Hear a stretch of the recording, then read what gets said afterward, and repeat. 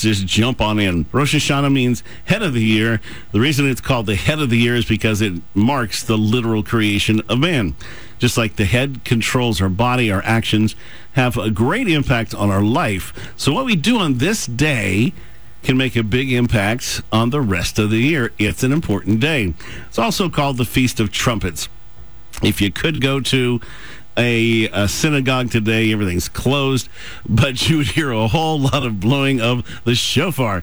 God says in Leviticus 23 to have a holy convocation commemorated with trumpet blasts. So it's called Yom Teruah, the day of shouting or blasting, and they blow that thing 100 blasts over the course of the Rosh Hashanah morning services. Go to a night services, they've blown it a lot there too. The Feast of Trumpets marks the end of the summer harvest. So I want you to think about that. It says these are always harvest festivals, which is very important. The Day of Atonement is near when you stand before God. So as you look at people, as you interact with people, it's a prophetic reminder for you as the church. We're in the midst of the great harvest just before the day of the Lord. And the Feast of Trumpet is God's wake-up call, saying we don't have forever. So even if you don't hear a trumpet today, your mouth, literally, and that's whatever this all is called in here, is called the trumpet. That's one of the medical names. So you literally are in trumpet. The Hebrew word, or the word shofar, means to beautify. When we turn to God, we're made beautiful. And the shofar is the voice of God. Since God speaks in diverse way for different situations, the shofar has several distinct blasts. It has three that we talk about a lot. Tekiah, in ancient Israel, one long sustained blast. It was one of the ways you reassured everybody. It's like, it's 11 o'clock and all is well. That was the one long blast. So when the watchman was out, you knew everything was okay, that they were there. They were guarding the city and everything was good. And it just reminds us that God is constantly drawing us near so we might receive his strength and comfort. So when you hear that sound, that one long blast, that's what that's for. That was pretty good, right? Shivarim. Definitely like a trumpet. That's, I mean, just exactly like a trumpet. Shivarim, three consecutive blasts signaled some kind of significant event.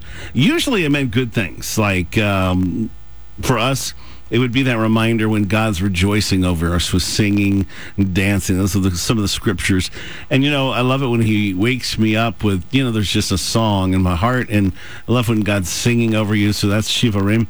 Teruah, that actual word of the blasting, that's a 9 rapid burst of... When you hear that, you're on a roll. I really am. I could go into trumpet blasting. 9 rapid bursts was the sound of alarm. It meant you were under attack. We encounter that with the Holy Spirit. If you ever feel your skin crawl during a temptation or when danger is near, that's God going, hey, you're under attack there, dude. And he's trying to get your attention. Yeah. All right, so as you asked, the other ways to celebrate Rosh Hashanah, apples dipped in honey, also raisin bread dipped in honey, which is kind of good. That's toasted with butter on that. That's pretty good. You eat honey for a sweet year. You eat fruit to have a fruitful year. So a lot of the same kind of traditions. This is the day that you eat pomegranates. If you ever notice, if you ever cut those things, and those are hard to eat a pomegranate, for goodness sakes, they have 613 seeds inside every one of those pomegranates, and there are 613 commandments in the law of Moses in the Bible. Now, one of the things we've always done in our family, one of the traditions that we always use, apart from apples and honey, was something called casting off. It's tashlik. It's a custom that you're going to take small pieces of bread and put them in your pocket, and you empty your pockets in a stream.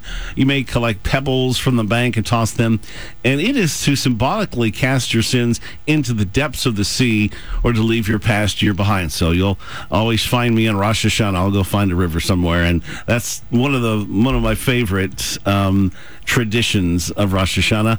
So just like on our January New Year, you might make resolutions. You might want to change behaviors to avoid temptation or sin.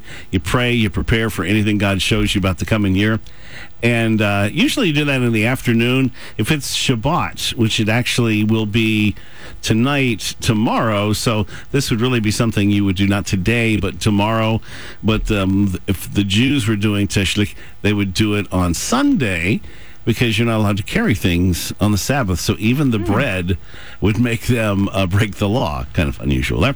So you're going to go and cast pebbles or bread, something, the crumbs out of your pocket, and you're asking for God to help you cast away any kind of sins, deception, so you don't mislead people, vain ambition. So your goals that you strive for this coming year are good ones. And the stubbornness, goodness knows we can all be stubborn, so we don't stay in foolish kind of directions.